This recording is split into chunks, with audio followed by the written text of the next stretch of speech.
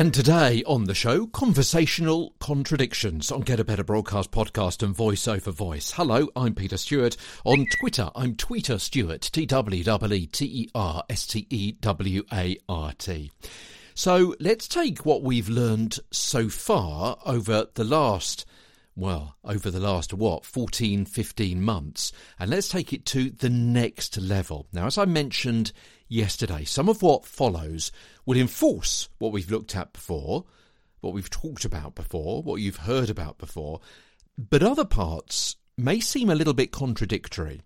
For example, I'm going to be talking about building in hesitations, about softening intonations, not necessarily softening your voice, but softening intonations like I'm doing at the moment. There's not too much up and down and so on. I'm also going to be talking about things like ignoring punctuations, but that doesn't mean the previous pages and podcasts have been a waste of time. I mean, far from it.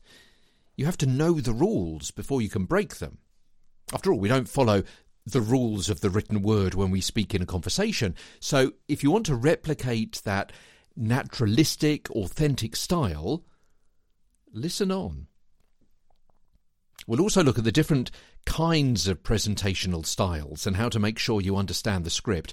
Not the words, but the message or messages and the target audience. Because a bit like the Royal Mail, only by knowing who the message is addressed to can it be delivered precisely.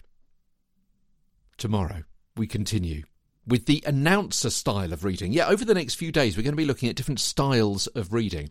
There's the announcer style, which, as I say, we're going to be talking about tomorrow.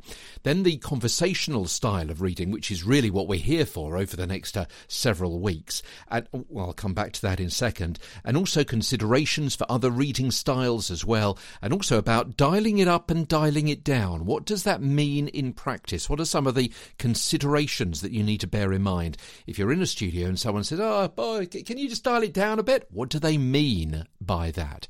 And what do I mean about we're going to be looking at this over several weeks? Several weeks because it's a really interesting topic that not many voice trainers and presentation coaches talk about because it's too difficult for them to talk about. They haven't been there. They haven't done it. They haven't experienced presenting in front of the microphone. They don't know about ad-libbing techniques. They don't know about how to lift words off a page. Think I'm ad-libbing what I just said? Or was I reading words off a page and making it sound as though I was ad-libbing? Those are the tricks I'm going to be sharing with you over the next several weeks. Weeks of tricks. As Get a Better Broadcast podcast and Voice Over Voice continues. From London, I'm Peter Stewart.